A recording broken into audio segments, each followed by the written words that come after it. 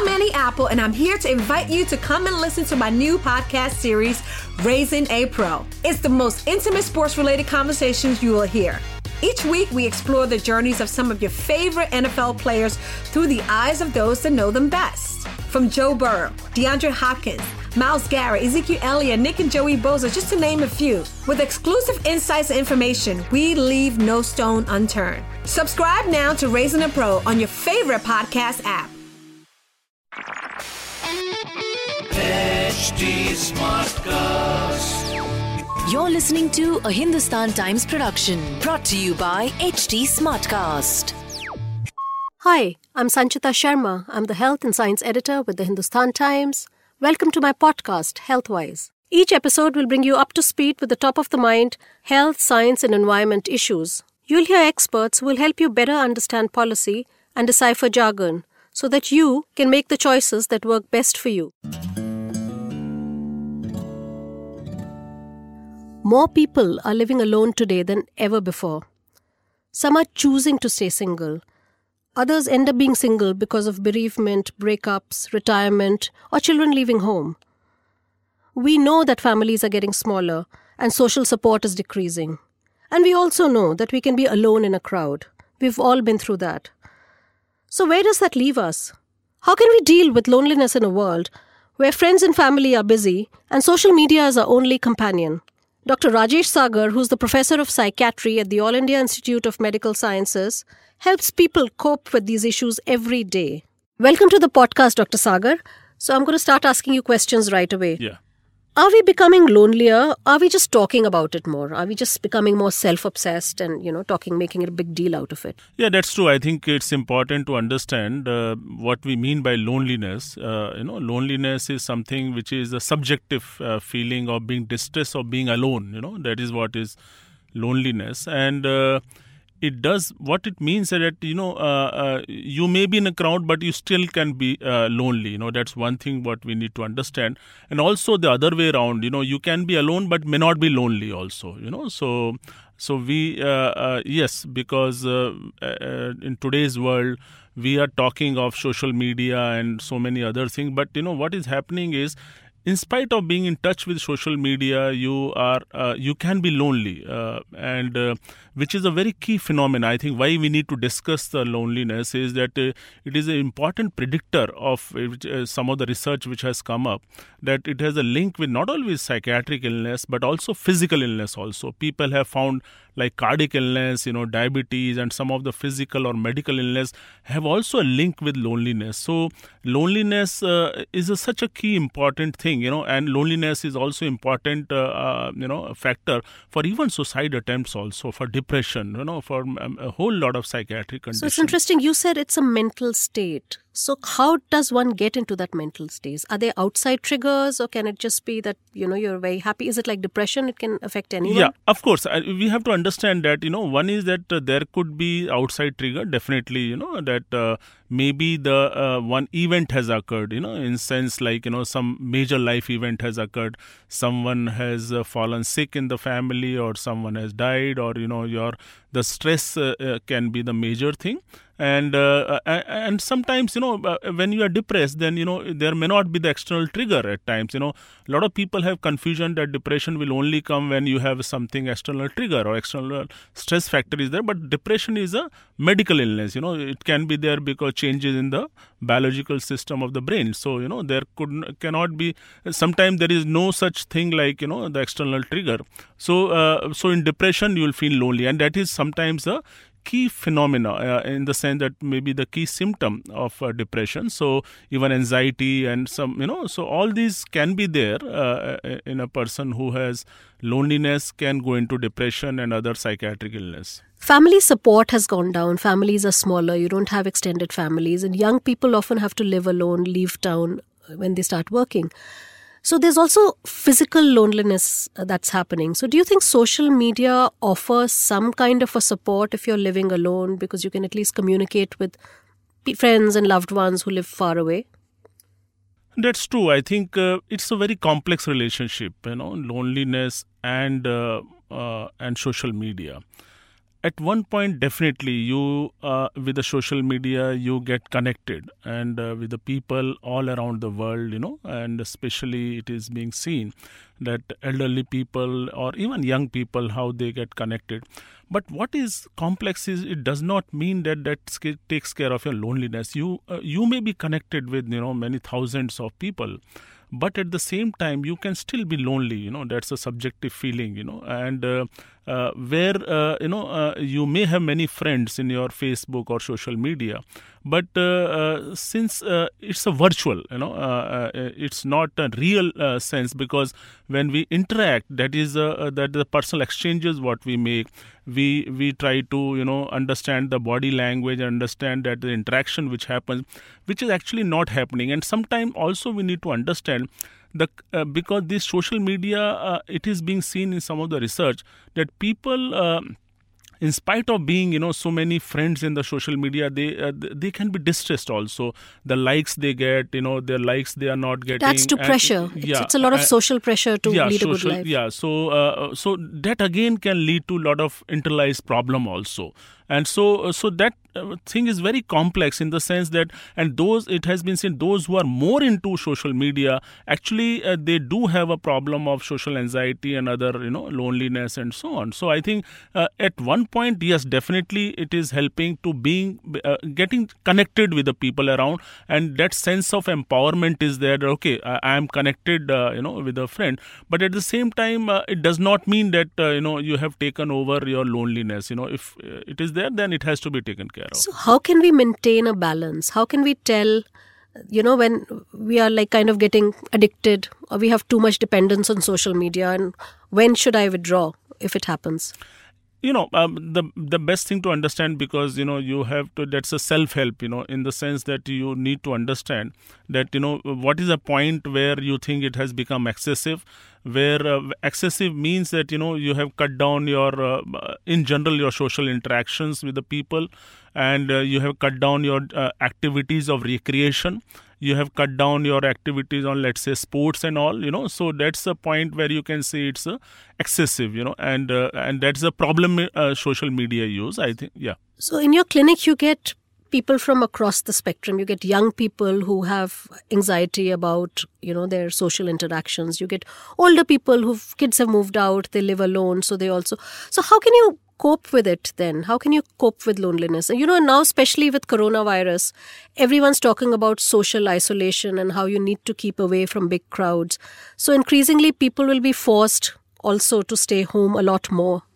So how can you make sure that you're not lonely when you're quarantined or when you're home alone? That's true, I think, because as what we are discussing in the current scenario, that quarantine and self-isolation, it is being recommended. And again, there is a definite basis to it that, you don't want others to get infected, because if you have any problem, so, that's the obvious thing. And that is what one can do. Even when you are alone, social isolation is there. There are many things what you can do, and many things which, you can rediscover yourself. And you can, the hobbies what you have not done for many, many years, you can relive those moments. You can, look at your old, pictures, photographs, and, read, think about what happened in the past or childhood, or and and so there are many things which can be done, because this kind of time you have not got, because in we all wish we had more time. Yeah, and so which was not there because with such a busy schedule. So suddenly it has happened at this time, in terms of self, isolation. So one can, do many things, and one has to take it positively. I think. Do you have examples of people who've taken it positively? Yeah, I have, many people. When they come to my clinic, old people, they have come to me, and when I talk about their what has happened, that their children are abroad, they are staying alone, and we need to know that many people stay alone also. So this and then I asked about the problem. So they have into clinical depression at times. So of course medicines we give at time, but at the same time we do also advise that what your hobbies, how. So say for example, a person, what I can talk about is, I asked about hobbies and he laughed at me, and He said, no, I used to play guitar, in my childhood, and I have not done for many, many years. So I said, why don't you do it now? And just smiled at me. Then I realized. Then he came to me again, after a few weeks. He said, no, it was such a lively experience. I never knew that I could be so happy with my looking at my own old hobbies which I was doing earlier. That was so soothing. So there are many such things which we have been doing in childhood or even in adult life which we have not done, which was because of many hectic schedule of a day to many years we have not done. Like even simple things like reading books and all we have not done. We always say that we are so busy. So why not do that? The time is there. Relive yourself. What you're saying is we're never too old to have a hobby. Absolutely. Or never too old to start something new. Absolutely, because that increases self-esteem, and there is a basis to it actually, because you don't think that you are burdened to anyone. You feel happy, you feel, because enjoyment is so important. We need to see that how we can make ourselves enjoyable, self-esteem, how we can raise that self-esteem, how we can raise our confidence. And these are the things which are important, like recreation, hobbies, reading books, watching movies. So all these things which no one need to tell about it. You have to do on your own. See that how you can and relaxation. I just want to tell you, relaxation, not that our psychologists and psychiatrists will tell you do this, do that. Relaxation is taking a time out from your routine schedule. I think that is itself is a relaxation. You mentioned self-esteem. A lot of young people have to deal with a lot of peer pressure. They have to lead that perfect life on social media. They need to, look right. They spend a lot of time, putting up their profile. And they feel a lot, and it also drives them to a lot of depression, loneliness when they can't have the life they want. So do you deal with situations like that? What kind of counseling would you give someone? One has to see that, what the priorities are, and see that what makes you feel relaxed, what makes you feel happy. And as I said earlier, because social media, of course, sometimes it's too much pressure and can lead to a problem. That is why things like Facebook depression and all has been, coined, where because of the likes, because of people get, which they don't get, the kind of problem it can lead to.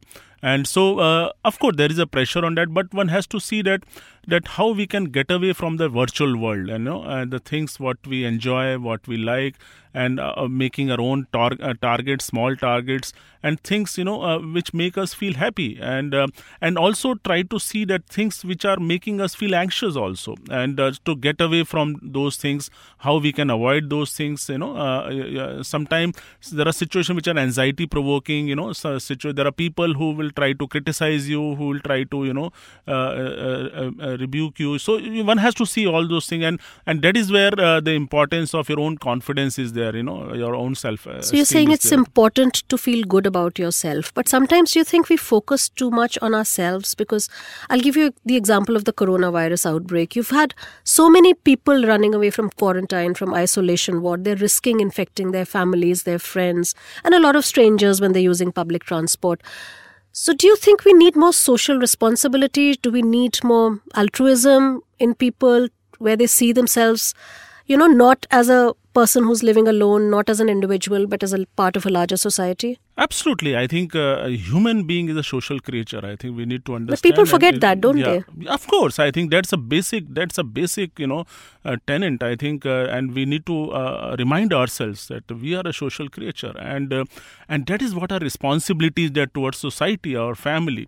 And so one has to say what I am doing good, not for myself, for others. I think that feeling, that things should come from within self. No, but is it just a question of it's a responsibility and it should come, or does it also make you happy when you do a good deed, when you do something socially responsible? Yes, it does make feel so happy. Are there mental health benefits? Yes, there are, if it is something like, you help anyone, and then the kind of satisfaction what you get, and the immediate satisfaction what you can't describe that, and so that one has to see that how much the benefit it has, in that way. So helping, so that altruism is so important, and that you are helping others. It's important for your own mental health. Own mental health also. And not just protecting other people. Because we need to understand that you are, helping your own self also, because your self-esteem may increase, that you have rather helped someone.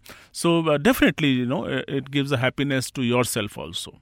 Thank you, Dr. Sagar. I hope these tips will help us cope with social isolation that's being recommended now.